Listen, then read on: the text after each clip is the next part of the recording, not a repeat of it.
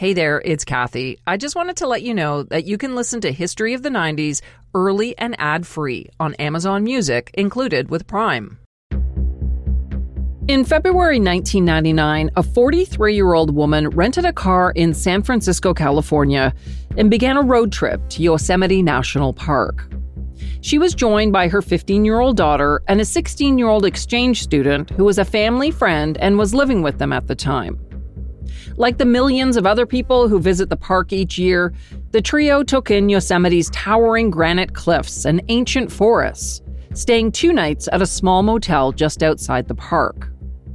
Following the sightseeing trip, they were scheduled to tour a college one of the girls was thinking of attending, located a couple of hours away in Stockton, California.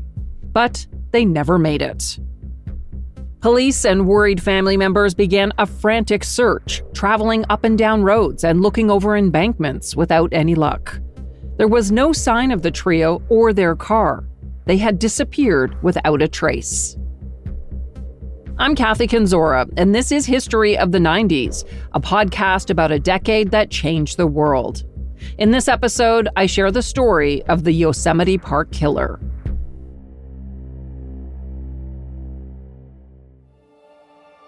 Yosemite National Park is located in East Central California, about 3 hours east of San Francisco. The sprawling park lies in the heart of the Sierra Nevada mountain range and was established in 1890. Here the visitor can relax amid the quiet grandeur of Yosemite and absorb the ever-beautiful moods of an ever-changing landscape. Among its many breathtaking sights are rock walls that soar up to 1,200 meters from the valley floor, numerous waterfalls, including the majestic Yosemite Falls, and huge peaks and domes like the El Capitan and Half Dome. Plus, Yosemite is home to 3 groves of ancient trees, the giant sequoias. Some of them are over 3,000 years old. It's a magical place for nature lovers, newlyweds, family road trips, and international visitors.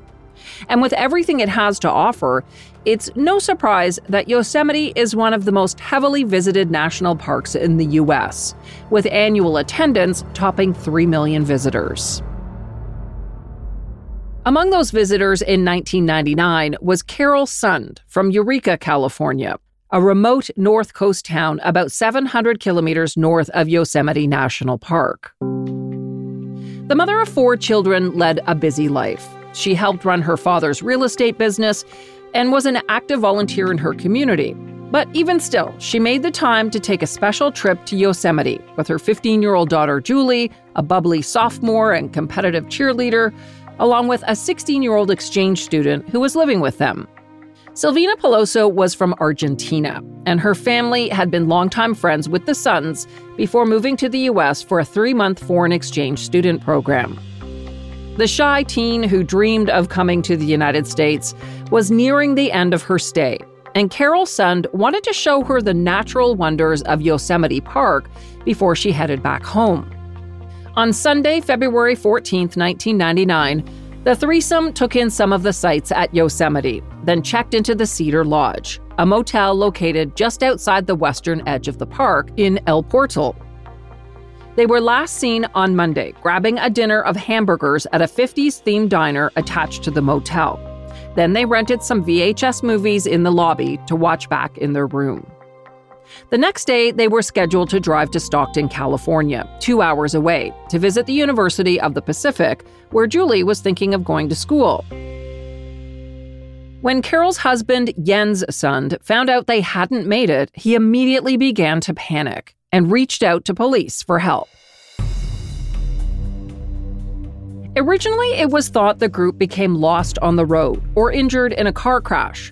But an extensive land and aerial search turned up nothing, something Jens Sund thought was strange, since the rental car they were driving was bright red. If it was out there, surely someone would have spotted it. Then a discovery 200 kilometers away took the investigation in a different direction. 2 days after the group was reported missing, police told the media that a teenage girl walking to school in Modesto, California, found Carol Sund's wallet with her credit card still inside. The wallet was found in the middle of the street next to a center median, like it had either been thrown from the car or dropped there.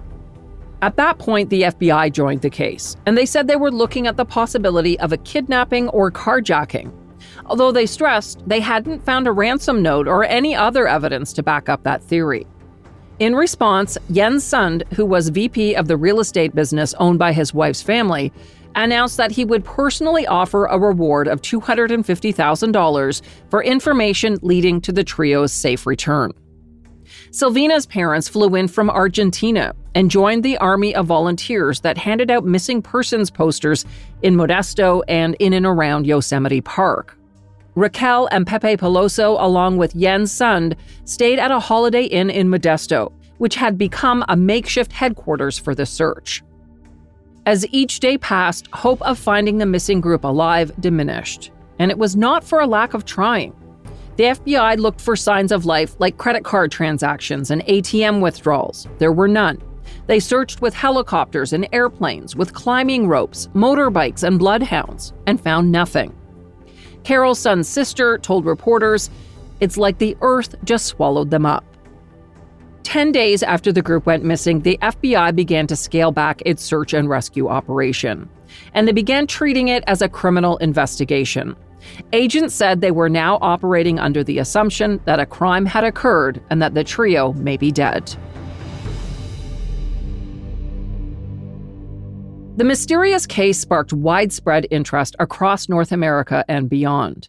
People magazine ran a cover story on the disappearance, and family members were interviewed by nearly every major news outlet in the U.S. And of course, it caught the attention of popular tabloid TV shows like Hard Copy.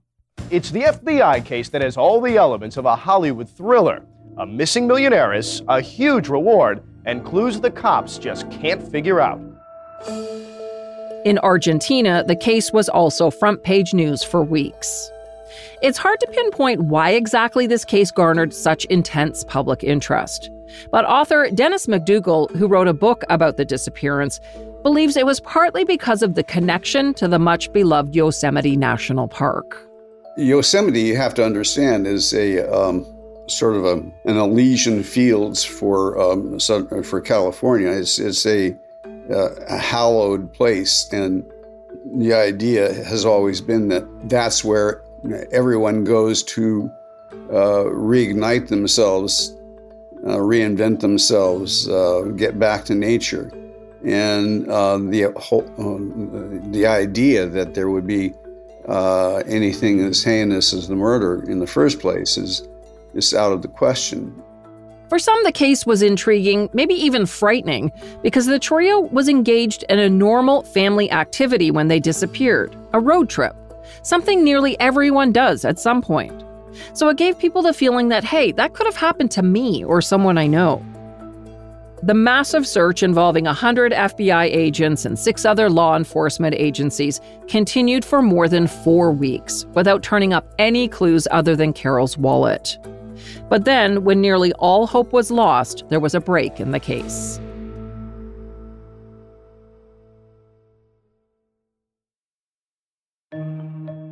"40-year-old Jim Powers was out for a hike when he saw a burned-out car tucked into the forest off the highway that runs through Yosemite. Initially, he wasn't sure if it was the red 1999 Pontiac Grand Prix that everyone had been looking for, but he had an uneasy feeling it might be. He circled the burned-out hull of a car, then grabbed the license plate, which had melted off, and headed home to call the local sheriff. The license plate ended up being a match to the car rented by Carol Sund more than a month earlier. When investigators arrived at the heavily wooded area, about 65 kilometers from Yosemite, they found the car stripped to bare metal by the heat of a fire. On the ground nearby lay a pair of women's hiking boots and a Coke can. Inside the trunk, police made a grisly discovery: 2 burned bodies that would later be identified as belonging to Carol and Silvina. But there was no sign of Julie. Agents searched what was left of the car and found a roll of film from a camera. When it was developed, photos showed how Carol and the girls spent their final hours, playing in the snow, skating on a frozen lake, and posing at familiar Yosemite sites. After the car was removed, Carol Sund's parents and her brother trekked to the site by way of a steep and muddy logging road covered with pine cones. With the smell of burned wood still permeating the air, they placed vases of mountain wildflowers and a small white cross where Carol and Sylvina were found. Following the discovery, more than 60 investigators, aided by a team of specially trained dogs, performed a methodical grid search of the heavily wooded area, which by now was covered by a new blanket of snow. There was a sliver of hope that Julie might still be alive, but investigators found no clues about the teen's whereabouts. Then, 8 days later, police received an anonymous letter claiming to be from the killer, telling them where to look for Julie's body. Written on a lined piece of paper, the letter contained a crude hand-drawn map and the words, "We had fun with this one," scrawled across the top. The map sent investigators to an area that was halfway between the Cedar Lodge in El Portal and where the burned-out car was found. Within seconds of their arrival, a tracking dog found Julie's body near a trail leading to a popular lookout point near a reservoir. Meantime, as police continued their search for suspects, author Dennis McDougall says they began to focus on a loose-knit group of ex-cons, many of them meth users and drug dealers, living in and around Modesto, where Carol Sund's wallet was found. The foothills of the Sierras back then in the mid-'90s had become kind of a hotbed for meth cooking, and there were biker gangs that were into the manufacture and sales of methamphetamines. They tracked down their suspects to a handful of these clowns, and that was their prime suspects for several months. In particular, investigators were looking at a 42-year-old registered sex offender from Modesto, as well as his 32-year-old half-brother, who also had a lengthy criminal record that included sexual assault and battery. They, along with several other suspects, were picked up in a series of sweeps and were being held in jail on unrelated charges. None of the suspects were officially named by the FBI, and no charges were filed related to the murders. But as spring turned to summer, FBI agent James Maddock, who was in charge of the case, tried to put the public at ease. He said although more work needed to be done before the FBI was ready to announce arrests or indictments, they believed that the people responsible for the abduction and murder of Carol, Julie, and Sylvina were in custody. The announcement was a relief. If the killers were behind bars, surely Yosemite National Park was safe to visit. But that turned out to be a deadly assumption.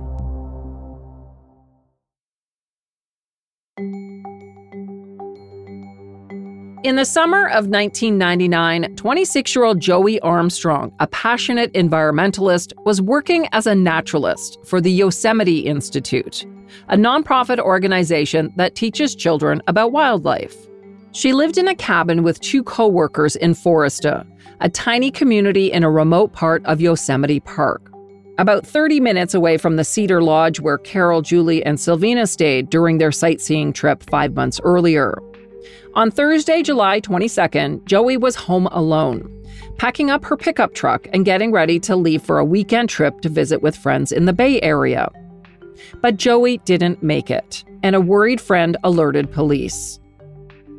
By 7:30 the next morning, a dozen park rangers were dispatched to Joey's cabin. When they arrived, they knew something wasn't right. The front and back doors of the cabin were ajar. The stereo inside was on.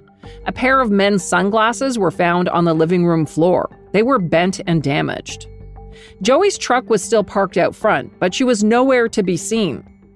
6 hours later, they made a gruesome discovery, and I should warn you that what I'm about to say is upsetting. Joey's body was partially submerged in a stream less than 300 meters from her cabin, and she had been decapitated. When news of the crime broke in the media, the abduction and murder of Carol Sund, along with her daughter and friend, immediately came to mind. Perhaps there was a serial killer on the loose in Yosemite National Park. But FBI agent James Maddock said they had absolutely no reason to believe there was any connection between the 2 cases. Agents searched the area for clues and spoke to people who lived near Joey in one of 35 cabins off Foresta Road. One of the people they talked to mentioned seeing a vehicle near Joey's cabin the day before, a blue and white International Scout, which is a unique off-road vehicle, making it pretty easy to spot. Authorities put out an alert for the vehicle, and within a few hours, it was found parked on the side of a highway inside Yosemite Park. The two officers who stopped to investigate got out and looked around. They edged down a gently sloping escarpment to the Merced River below. At the riverbank, they found a tall, sandy-haired man sitting completely naked in the sun, smoking a joint. After asking for his ID, the officers learned the nude sunbather was 37-year-old Cary Stainer, a maintenance man at the Cedar Lodge in El Portal. Stainer denied being anywhere near Joey's cabin. Officers asked to search his backpack, but he refused to let them. And without a search warrant, there wasn't much they could do. So they took a few pictures of Stainer's blue and white International Scout and then left him sitting by the river.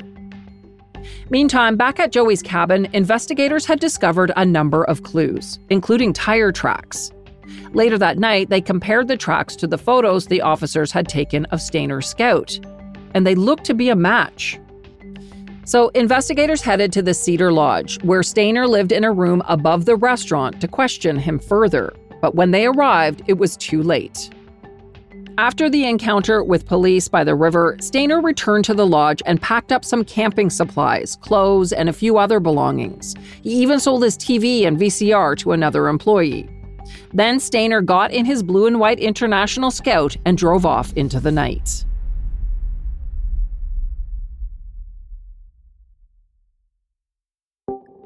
Cary Stainer grew up the oldest of 5 kids in a small green frame house in Merced, California, a farming community known as the gateway to Yosemite National Park.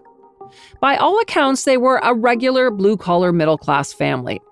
That is until one day in 1972, when a parent's worst nightmare came true. When Cary was 11, his younger brother Steve, who was just 7, was walking home from school when he was abducted by a stranger who offered him a ride in his car. The man, Kenneth Parnell, told Steve that his parents didn't want him anymore, and the little boy was now going to live with him. Parnell changed Steve's name to Dennis Parnell. He also told the young boy to call him Dad, and together they moved around Northern California, living in motels, cabins, and for a while, a remote trailer in Mendocino County. For 7 years, Steve was held by Parnell, who regularly sexually abused the boy and forced him to take drugs and drink alcohol. While living in the remote trailer, Steve was enrolled in school under his new identity, and every day he took the bus to Mendocino High School, never letting on that anything was wrong. Then, in 1979, when Steve was 14 years old, Parnell abducted another child, a 5-year-old boy named Timmy White. And that's when Steve Stainer snapped. He could not let another child suffer the way he had. One night, Steve snuck out of the trailer with the little boy, and together they hitchhiked to a police station, where he told officers the only thing he could remember about his former life was that his name was Stephen. As you can imagine, the return of Steve Stainer to his family was a media sensation. And that then led to headlines up and down California and across the nation. It became a national story about this kid who had heroically saved both himself, even though he had been molested many times over, and this other little kid, and was then reunited with his family in Merced. Camera crews and journalists descended on Merced for months following the miraculous return. Here's Steve on a TV talk show in 1980, just 2 weeks after his escape. You called him, I've been told that you called him Dad. How long before you started calling him Dad? Do you have any idea when that started? That started about a week after my abduction.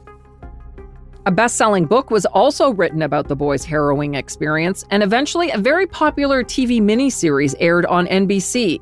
Both were called I Know My First Name is Stephen. Steve had a difficult time reintegrating into his former life, but somehow he moved on and found love. In 1985, Stainer married Jody Edmondson, and they had 2 children, a daughter Ashley and a son, Stephen Jr. But it seems that Steve Sr. was not meant to have a happy ending.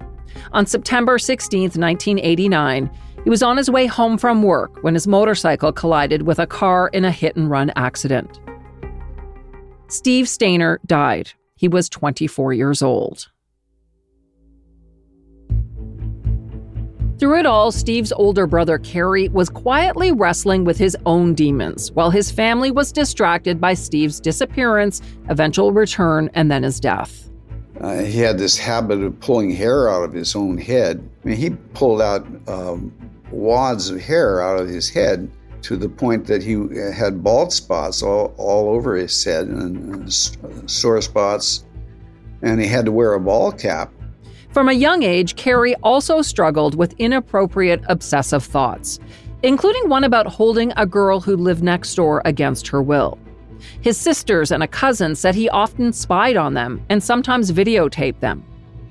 When Stephen returned, Kerry also became jealous of the attention his brother received, and he withdrew into himself, spending time drawing cartoons, something he was actually quite talented at. In 1979, his high school classmates voted him most creative in his graduating class. After high school, Kerry bounced around from job to job, doing everything from moving furniture to installing windows. During that time, he continued to struggle with impulses that he didn't understand, and he experienced fits of rage. Then, in the summer of 1997, Kerry Stainer took a job as a handyman at the Cedar Lodge in El Portal, near the entrance to Yosemite National Park. He handled plumbing jobs, arranged pool furniture, and countless other tasks during the busy summer months. In the winter of 1999, he was laid off because it was off-season, but he still lived in a room above the restaurant at the lodge. And it was during that time that he could no longer control his bottled-up impulses.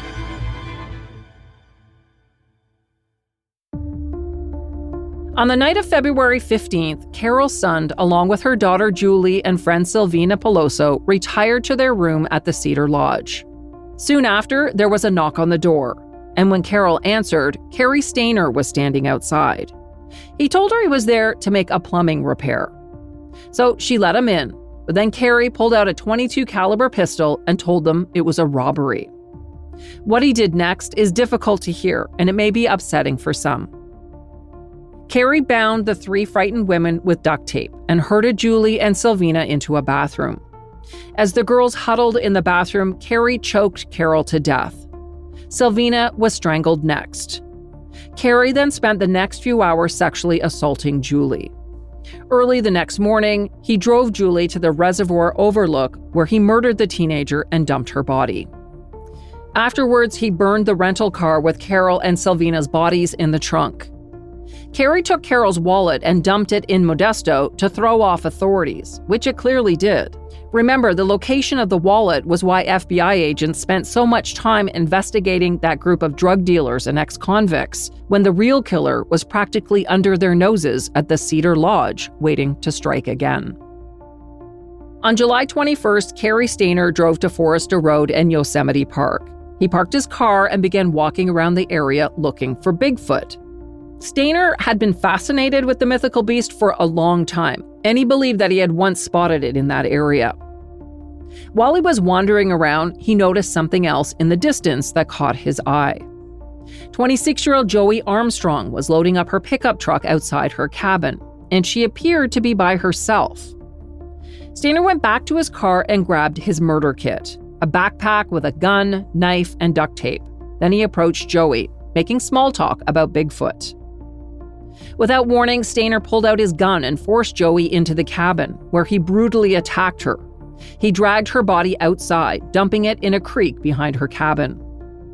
Author Dennis McDougall says unlike his first murders, this time he wasn't very careful. He drove in his own vehicle to the cabin, and they were able to track him down based on the tire tracks and the eyewitness reports from the neighbors. There were 2 or 3 neighbors who saw this suspicious car going in and out of an area of Yosemite that has very light traffic, if any at all. After Cary Stayner was tracked down and questioned by officers who found him sunbathing in the nude by the river, he returned to the Cedar Lodge, packed up his belongings, and took off. He ended up at the Laguna del Sol nudist colony, 3 hours north of Yosemite, where he planned to hide out. But by now, his name and face had been plastered all over the news. A woman at the nudist colony recognized him and called authorities.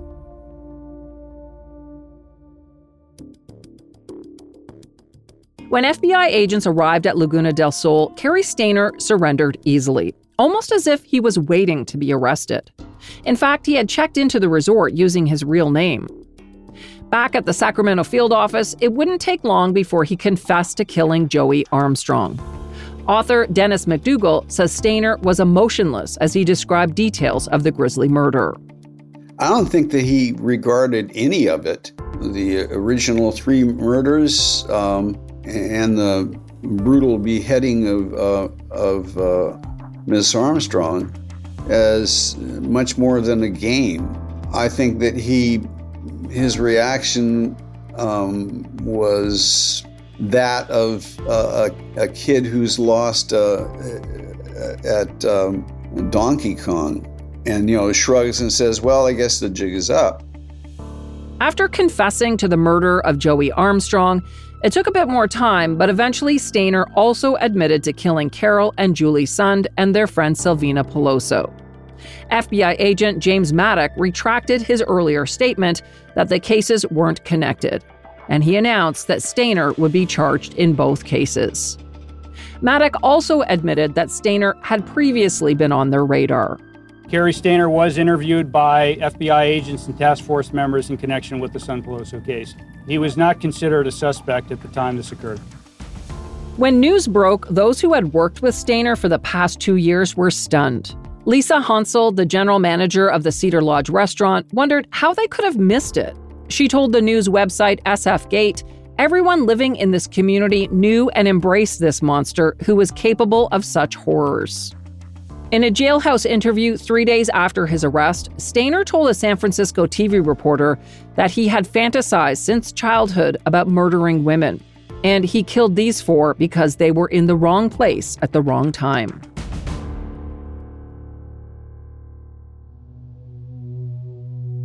In September 2000, the mother of Joey Armstrong arrived at a federal court in Fresno, California, wearing jewelry that once belonged to her daughter. From the front row of the courtroom, she wept silently as the man who murdered Joey was held accountable for his actions. Shackled hand and foot, dressed in a yellow prison jumpsuit, Stayner took a deep breath and shrugged his shoulders as he pleaded guilty to Joey's savage murder. In exchange for the plea, 39-year-old Stayner avoided the death penalty and was sentenced to life in prison with no chance of parole. In the murders of Carol, Julie, and Silvina, a plea agreement was not reached, and Stayner was forced to stand trial. His lawyers conceded that Stayner killed the 3 women, but said he was insane at the time and should therefore be convicted of second-degree murder and avoid the death penalty. The jury disagreed. Following less than 5 hours of deliberations, they found Stayner guilty of 3 counts of first-degree murder, and he was sentenced to die by lethal injection. Dressed in a red jail jumpsuit, Stayner bowed his head but showed no emotion as the judge read out his death sentence 3 times, 1 for each victim. Following his convictions, investigators stated that they think Stayner may have additional victims, but no other charges have been laid.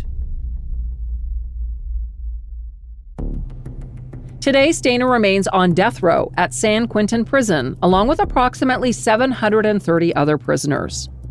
However, in 2019, Governor Gavin Newsom signed an executive order that placed an indefinite moratorium on capital punishment in California. He has also ordered the dismantling of death row at San Quentin by 2024. Prisoners like Stayner will be transferred to other facilities. In 2020, Cary Stayner was in the news again for something unrelated to the Yosemite murders.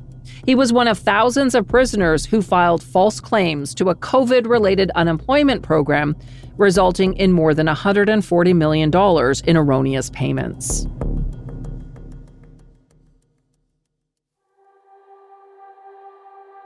The women who lost their lives at the hands of Stayner have been continuously honored by those who knew and loved them.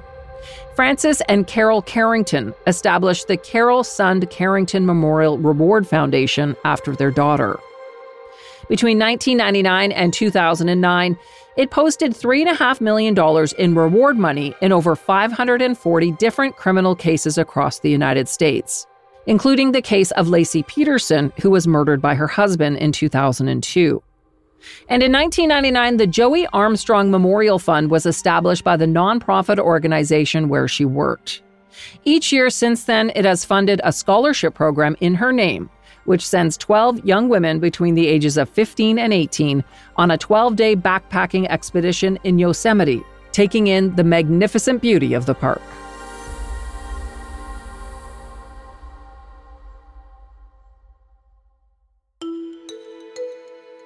Thanks for listening to this episode, and thanks to my guest, Dennis McDougall, whose book about the case is called The Yosemite Murders. I'll put his info in the show notes. If you have an idea for a show, please let me know. I love to hear from you. You can reach me through social media and by email. I'm on Instagram at That90sPodcast, and the email for the show is 90s@curiouscast.ca. This episode was hosted and written by me, Kathy Kenzora. Our producer is Dila Velasquez, and sound design and final production is by Rob Johnston. See you next time for more History of the 90s.